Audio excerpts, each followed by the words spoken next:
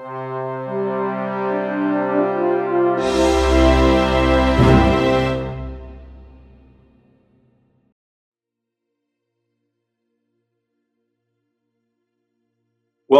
to the Anti-astrology podcast. Today we have with us Dr. Philipp Nothaft of the All Souls College of the University of Oxford.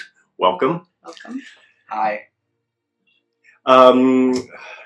Dr. Nothaft is a researcher on many topics, most of which are history of science, the history of astronomy and astrology, and also the studies on time, chronology, calendars in the medieval period and early modern periods. Well, welcome to the podcast. It's a pleasure. Thanks for having me. So, tell us a little bit about your research into these topics, please. Yeah, sure. So I'm not really, I don't get to call myself an historian of astrology. Strictly speaking, for most of my career, I've either worked on topics relating to historical chronology, so calendar systems of dating and the history of the study of these subjects. And then on the other hand, more recently, I've been more involved in working on mathematical astronomy. Now, both of these topics have obvious pathways towards astrology. You know, with astronomy, astrology is always lurking around the corner, especially if you work on pre and early modern periods and contexts. And even with historical chronology, you have plenty of opportunities to look at the sort of research that's been carried out by historians of astrology, which is, of course, a growing field, a very exciting field, very productive. It's very difficult to keep up with all the new publications coming out. But for most of my sort of own career as a researcher, I've been more looking at this from the outside as a sort of observer and admirer of the kind of work that people like you are putting out. But more recently, I've had a chance to study late medieval writings which take, anti-astrological positions and criticize astrology for various reasons and from different vantage points. And it just occurred to me that this is actually a worthy subject of study in the sense that there's an anti-astrological current running through pre and early modern European history, which is, I think, an important part not just of the history of astrology, but also intellectual history more generally, and should be, maybe hasn't received the attention it deserves. And so I'm just wondering if I could add a few data points to what we know about anti-astrological thought. Yeah, no, Yes, that's of course, wonderful. Of course. Yes. Indeed, I think there's as we were talking earlier in our pre-recording conversation, I think this critique and this wave of critique, as you were saying, it's a current that goes through to the Middle Ages and probably earlier, and goes into it. It shapes also the practice of astrology. So I think it's quite important to really have a good knowledge of what exactly, who's criticizing, what is the standpoint of these critiques, and how it affects the practice. So I do think it's a very worthy topic of properly exploring and properly doing a history of the critiques of astrology, which I think it's still lacking. We have some works, but it's still a bit scattered, I think. Yes, that's right. And of course, it's worth pointing out that there's a sense in which the history of anti-astrological thought is almost as old as the history of astrology. Of course, there are astrological ideas which you can trace back much, much further. But when you think of astrology as the Hellenistic system, right, which is really the mainstream of Western astrology, well, that came about in the first century BC, and our earliest evidence for anti-astrological arguments comes precisely from that period, right? Thinking of Carneades and Cicero, and some of the first attested skeptics of astrology who come up with some of the arguments that are repeated over and over again as the centuries go by, and of course their arguments are picked up and amplified by the Church Fathers, who add their own more theologically inflected arguments, and that becomes part of the heritage of the way Latin Christian Europeans think about astrology for many centuries, well into the early modern period. Mm-hmm. Yes, it's yes. true. Specifically in Christianity, what we now call roughly Europe, the religious factor had immense importance. Which doesn't exist in several other factors that doesn't exist in, for example, cultures such as the Indian culture, which has also a rich historical tradition. I'm sure the astrology would have its critics in this environment, but different. It's a completely different set, so allows things to develop differently and to be discussed in a different tone. Yeah. Yes, and what we have to bear in mind is that there's a period of about 600 years from the 6th to the 11th century when Orthodox Roman Christianity was pretty successful in pushing astrology to the margins, especially, again, if you think of the Hellenistic system. There is very little evidence of astrology being practiced in this mode, and you'd be hard-pressed to find any Latin Christian author from this early medieval period who professes any belief in any astrological notions. This is a very marginal pursuit in this period. We have some evidence of prognostications, divination, some of which is astral in nature, but astrology in a robust sense is almost wiped off the surface for about 600 years. And it's only the 12th century that for the first time since antiquity, we have Latin authors who openly profess a belief in astrology or out themselves as practicing astrologers. So you have a completely new departure to a large extent in the 12th century, owing to big knowledge transfer from the Islamic world, and that sets the stage for this boom period in the 14th, mostly in the 15th and 16th century, when astrology is hugely present and culturally impactful in Europe. But again, it's important to see how the influence of Christian religion was successful in marginalizing astrology for a pretty long time period. Yes.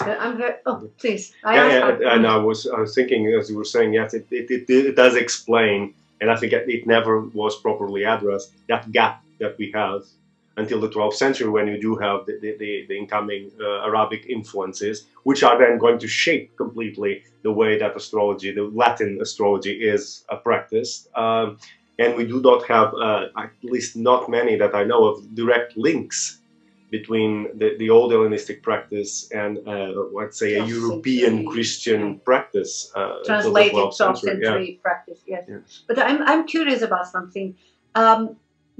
Thinking of astrology not only as a practice, but also as a way of describing the universe, these authors, during these 600 years, they still had to have the so-called Ptolemaic universe with the spheres and everything. So in a way, they could criticize astrology, and they did, of course, and they somehow kind of put it to sleep in a way, but they still had this universe, like with the sun in the center and all the with the earth in the center, talking like a 21st century person, and with all the spheres and everything, so that they had no other alternative. Even the Bible would be, they would resort to the Bible, of course, but even the Bible describes the world in a way that is not completely against. You know what I mean, I think. I agree entirely, and I think it's important to point out, as game-changing as the translations from Arabic were in the 12th century, they did not create a cosmological paradigm change. Yes. The basic cosmological assumptions that Latin Christians made about the world they live in are very similar after 1100 to what they were before 1100. And that's, of course, one reason why it was so easy for astrological ideas to sort of reinsert themselves into Western thought and to grow very quickly, because there was a congenial connection between thinking astrologically and thinking cosmologically, to put it slightly vaguely.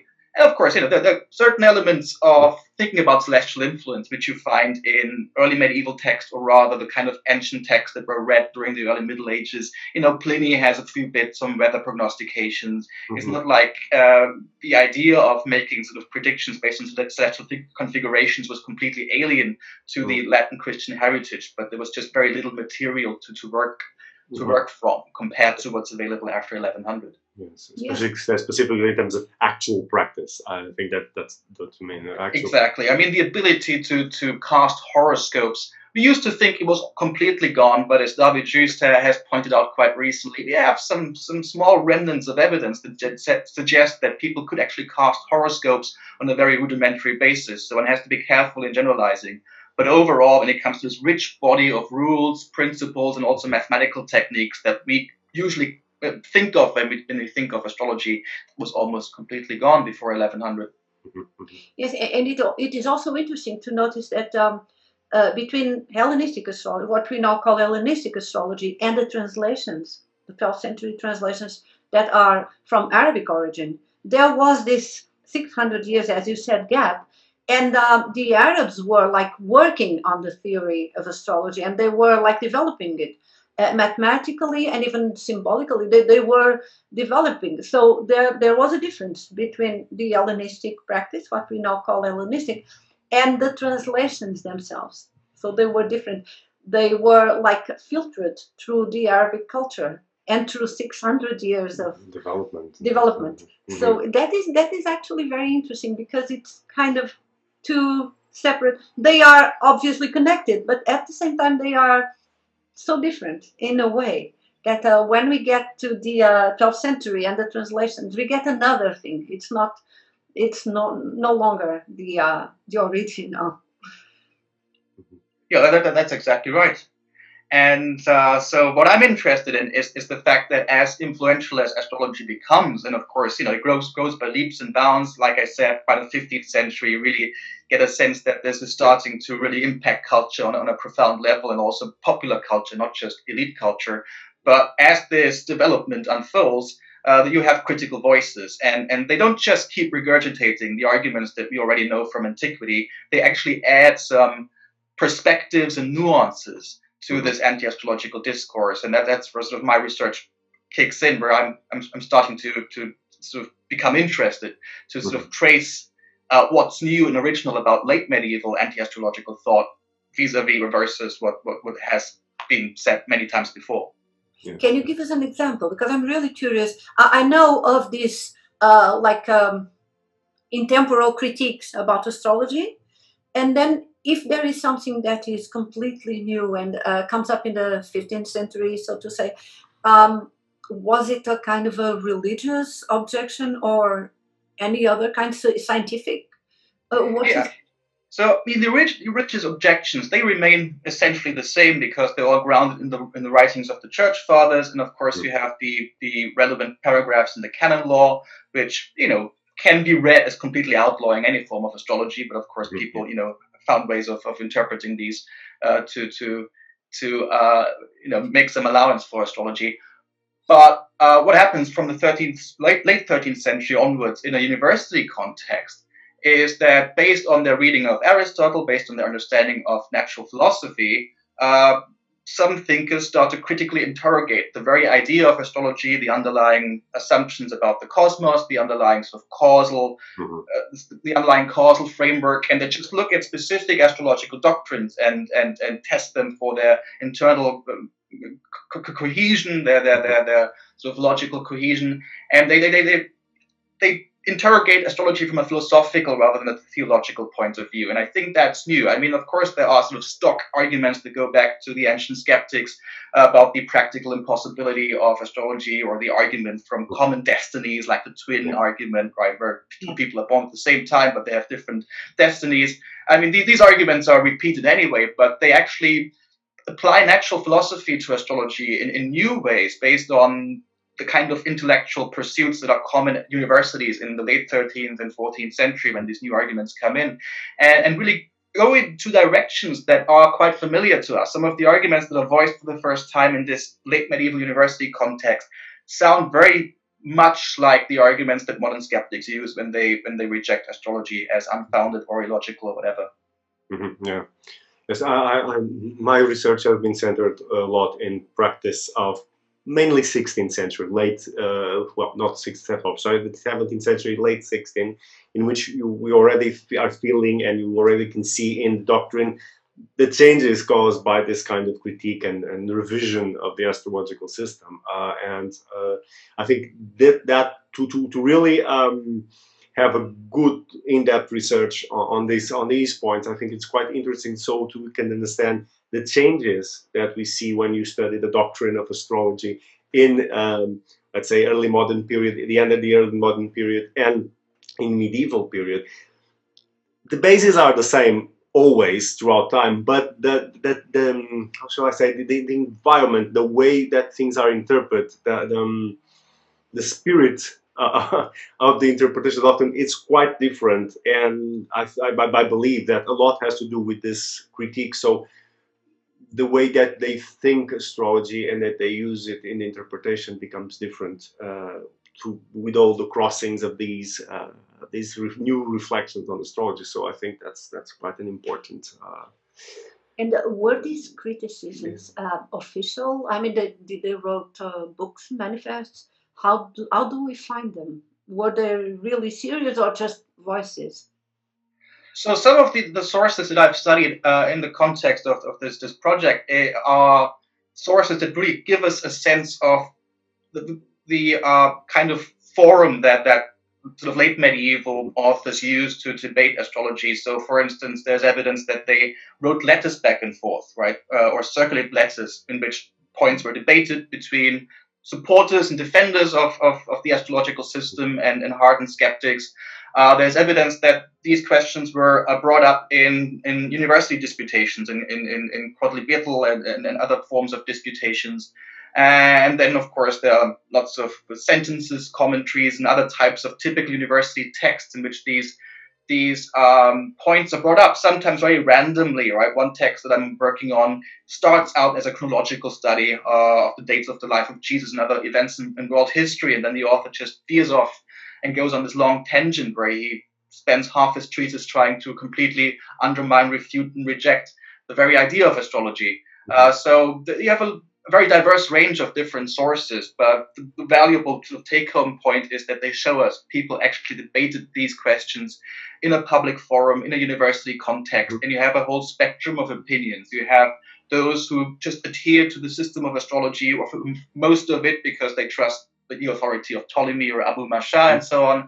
You have others who accept parts of astrology, or maybe sort of at least sort of the underlying philosophical assumptions, without necessarily paying too much, putting too much stock in individual astrological rules. And then there are those who think it's all complete nonsense, right? You have this spectrum of different opinions, and especially the hardened skeptics are interesting to me because some of the arguments sound, dare I say, modern. At least they sound familiar, and. And generally speaking, what this debate shows you is that because we sometimes write about the history of astrology in this period as if astrology and the Aristotelian natural philosophical sort of worldview just go together and create and are in this perfect union. But actually, there are certain cracks. And there are certain points of friction. It's not so obvious that Aristotle, that his way of explaining how the cosmos works supports the system of astrology. You have to make a lot of assumptions and also ignore some blind spots to make this work. And of course, the critics are right on that case and point this out quite mercilessly. Absolutely. I think actually that Aristotle's work were somehow appropriated to support, and for a long time they were the solid support of astrology, but actually it's not direct. Yeah. I was thinking of something. It would be a topic in itself, the criticism of astrology and the refutation and the way these arguments go back and forth. It would be a topic in itself, like the story of the discussions of astrology. That would be really interesting. Of course, I'm thinking something that I found a lot of lack of, which for a bit later than the period that you were mentioning. For example, Pico della Miranda's great attack on astrology, which causes a big whirlpool of the turmoil of the discussion. And we have a lot of historical content based on his attack and his arguments, but very, very little on the large defenses that were made almost immediately after the publication against Saul and others, which and that would be dedicate a lot of page. And that's also another topic that would be interesting to see. How these critics come against the people who defend them? What's the argumentation going back and forth? So, especially if we could organize the criticism in kind of typify, like religious, scientific, or other, and then see how it was responded by the defendant. That would be really interesting. That would go for the history of ideas or something. Yes, that would be really interesting. That would be that's maybe a major work. Maybe your next book. Yeah, well, I mean, one text I'm working on right now, which hopefully will be out in a year's time as an article-length study and edition, is a defense of one specific branch of astrology, which is interrogations. And as you know, interrogation is one of the more controversial branches of astrology. Even people who, accept, for instance, the possibility of making predictions about the life path of an individual from reading the birth horoscope might scoff at interrogations. And of course, especially once you go to the come to the early modern period, interrogations almost fall by the wayside. Yeah, almost rejected as one of the more implausible parts of astrology.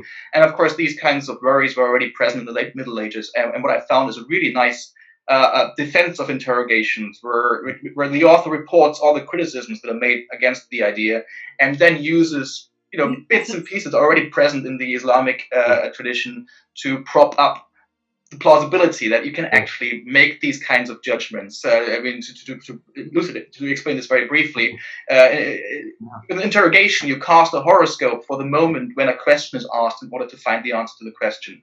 And there are all sorts of implausibilities involving that. So, for instance, it's a very obvious one. The moment of asking the question is preceded by the moment when the questioner, the person asking the question, makes a decision that they're interested in hearing the answer to the question. And of course, there's lots of arbitrariness involved here. The moment when the thought occurs to this person seems more or less random, and then they have to go to the astrologer to consult the astrologer. And in between, there are all sorts of contingencies, right? They might walk past a hot dog stand and decide to have snacks and arrive 50 minutes late at the astrologer. And of course, 50 minutes, that is a long time period in astrology, because on average the ascendant changes every 4 minutes. So all of a sudden the astrologer will give the answer. Sorry? The degree of the ascendant change is about 3-4 minutes. Yeah, 4 minutes on average. And again, the question is, aren't the answers that an interrogation will yield completely arbitrary? And so the author that I'm talking about, that I'm studying, he uses some of the already existing ideas that he finds in the sources to argue, no, if it's a proper interrogation, nothing is arbitrary, because there are correspondence relations between the moment of the moment at which you conceive of the idea of asking the question is triggered by a constellation which is in a correspondence relation with your birth constellation, and the moment when you ask the question will again be in a correspondence relation, and so that it's all sort of predetermined. You can still use your free will to override these celestial effects, but there's a sense in which the fact that you in the 30th year of your life will go to an astrologer and ask him a question at this precise moment in time is already inscribed in your nativity horoscope. So it does establish a parallel between the two. It's a very good argument. It's a very good argument. Actually, there were rules to confirm if the horoscope was correct or valid or not. There were a set of rules to confirm that. Traditionally. And I think it's interesting because I found, in Christian, as we were saying, in Christian context, orrery or interrogations simply vanishes from the manuals. Although I do, in my manuscripts, and these are notes of people, they do refer to what they call licit questions. Unfortunately, they don't give examples, which is sad, but they do mention some licit questions. So I do think there was an underground of activity and trying to revive. Of course, they would practice it underground. That would be obvious, but there is some kind of activity of doing some kind of acceptable interrogation system, which would be in accordance to doctrine. But unfortunately, I haven't seen an example where someone discusses that properly and explains exactly what they intend to as licit interrogation. Yeah, even for the late medieval period, the amount of material we have to document the actual practice of interrogations is not great, but it's there. We do know for a fact that people use these techniques, and that people actually went to astrologers to ask them relevant questions about, they lost an object, a precious object. A horse. Where's my horse? Exactly. Or one of my best friends has disappeared. What happened to him? And then it turns out he was murdered. There's an actual example of this sort in a very influential teaching text of the 14th century. So we do know that interrogations were a thing, and of course the text that I just mentioned shows us that there were people invested in defending this technique against its critics. So you can see how astrology, undergoes considerable changes between the late medieval period and the early modern period, but it becomes a bit tamer, where certain less savory parts of it are pruned away because partly of the growing influence of the Catholic Church on the practice of astrology. And also, when it comes to horary, the criticism was not only about the feasibility of the question, if it is possible to ask questions, I suppose it is also, I suspect it is also about, is it moral to ask certain questions? And I say this because I read in Bonatti, which is quite a earlier, sort of a bit earlier, but Bonatti has this kind of, when it comes to questions about women, and specifically about the virginity of women, and I suppose it was a very popular question. It pops up in every It manual. pops up, yes, and it could ruin the lives of many good people, I suppose. A wrong question. And he says something like, beware not to say too much, or see if the person that is asking is doing it with the intention of tarnish the reputation of the woman and therefore not marry the woman, or basically it says beware, because the woman could have the life ruined by this question. So there is also kind of an ethical concern about certain interrogations, the nature of certain interrogations. So it was probably also something that they would have to take into account. Not only the possibility of being able to ask questions, but also the consequences of certain questions. Absolutely, and the reputation of astrologers or their profession depended on these kinds of safeguards, because this was a profession that was probably not very reputable throughout this period, and the anti-astrological authors of the period that I'm interested in, time and again, make snide remarks about astrologers as being sort of a caste of suspect people who have low morals and are only interested in material gain. So these are common attacks that are leveled against astrologers as a professional group. So it's perfectly plausible why Guido Bonatti would to make sure to pass himself off as a life consultant who has only the best interest of his clients in mind. But that kind of criticism that you just said, you find that also within the practitioners. And I mean, at least since Ptolemy himself tries to distance himself from the good practitioners and the lower lives. And you find this throughout all authors, all the classical authors, and they distance themselves. Like, I do this, or I do this mathematically, I do this ethically, I do this scientifically, and I'm not like those other people, And you find this within the profession of astrologers themselves. That's very interesting, also. Yes, so and there's very good evidence for precisely this line of argument in the late medieval period, and obviously, I mean, that maybe goes without saying. This is also perfectly a serviceable defense if a prediction goes wrong. You can always say, well, this astrologer would just fail completely at predicting something is an incompetent, is a smatterer, and you shouldn't listen to him. But that doesn't tarnish astrology as a discipline, obviously. It itself, a common move to make. Yeah. It's quite. So I think this would be like a book in itself. I'm trying to tease you to write a book. Yeah. Well, maybe at some point. I mean, what I'm trying to do right now is to get some of those texts out there, some of those previously unknown or at least unpublished texts, make them available to researchers, and to produce more limited studies connected to these texts. And maybe at some stage you can synthesize the material. Yes. I mean, the main sort of contribution that I seek to make is to fill in a couple of blanks, because it's not like anti-astrological thought plays no role in our current historiography. There's some episodes and individuals who are well known. Combinations of 1277 come up time and again in the literature. Niccolò Rem is usually brought up because he's an influential mid-14th century critic of astrology. And then, of course, the big one, and you've mentioned it already, Luis, is Giovanni Pico della Mirandola, who really sends ripples throughout the 16th century with this criticism. But, a lot of the stuff that, for instance, Pico della Mirandola sort of thinks of, the kind of arguments he makes, they are already there, at least in Nuce, in 14th century literature, in texts that are almost completely unknown, and so the idea is to have a slightly more cohesive narrative of how this anti-astrological countercurrent developed over those centuries. Yes, because I think we do have, let's say, Pico della Mirandola is most known in historiography. Just to lay out historiography, Niccolò Rem, as you said, it's also usually one of the sources, that a go-to source to explain, well, this comes from much before Pico. Pico does creates these ripples. You do then have the actual prohibitions of the church, which until then they were just admonishments, and there wasn't a law or a mechanism in place to do any regulation, and that has, I think, a profound effect on the practice.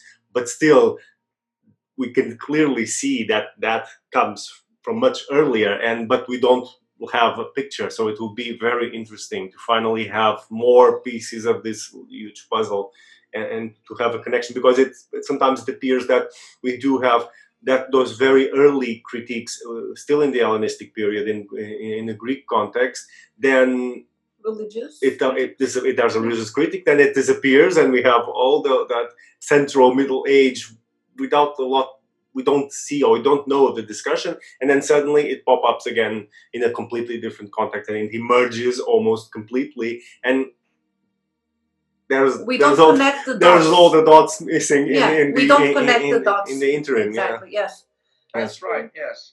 And I mean, what I find interesting about this topic, just to add this very briefly, is that it defies your expectations a little bit, because if you sort of go by what's already well known, you'd think that certain criticisms are much more prominent than they actually are. So, for instance, the moral objection to astrology, that it renders people fatalistic and essentially negates their free will. We always think of this as sort of the major reasons why Christians objected to astrology. But of course, that argument was almost completely defanged by the way 13th century authors came up with the theory of inclination, and how they always pointed out that you can completely reconcile astrology, or almost completely reconcile it with the doctrine of free will. So that's not really the issue. What's at stake here is more the question: does astrology actually work? Does it make sense? Does it comport with the way the world works in a causal framework? And the fact that these questions are asked in such an incisive way, to a certain extent, defies what we sort of assume about the Middle Ages as a kind of knee-jerk assumption. Yeah, yes. Yeah, exactly. The discussions are much more complicated. It's, as I usually say, when we look at it closely, it's always much more complicated and intricate than we would expect. So yeah, I think that will be a wonderful contribution. So we'll be waiting for your papers coming in as you write them, and then maybe in the future. Yeah, maybe in the future we'll know. Yeah, inshallah. Inshallah. Exactly. Another thing that I would like to ask you now, perhaps shifting a little bit of subject, how do you did a lot of chronological studies, and perhaps you already answered a little bit of this. How do you, in your perspective, how much does astrology and or astrological predictions fit in or appear together with this huge chronology work that has been done throughout Middle Ages? So there are a few examples. I mean, the most obvious connection, I guess, is between the theory of great conjunctions and the way some authors decide to periodize history. They realize, you can actually use the big planetary conjunctions and their supposed effects on major events in world history to chronicle world history along astrological lines. And that is an idea that pops up here and there, especially from the 14th century onwards. A very famous example is, of course, Pierre d'Ailly. And there's a wonderful book by Laura Smoller on Pierre d'Ailly, which was sort of my introduction to the history of astrology back in the day.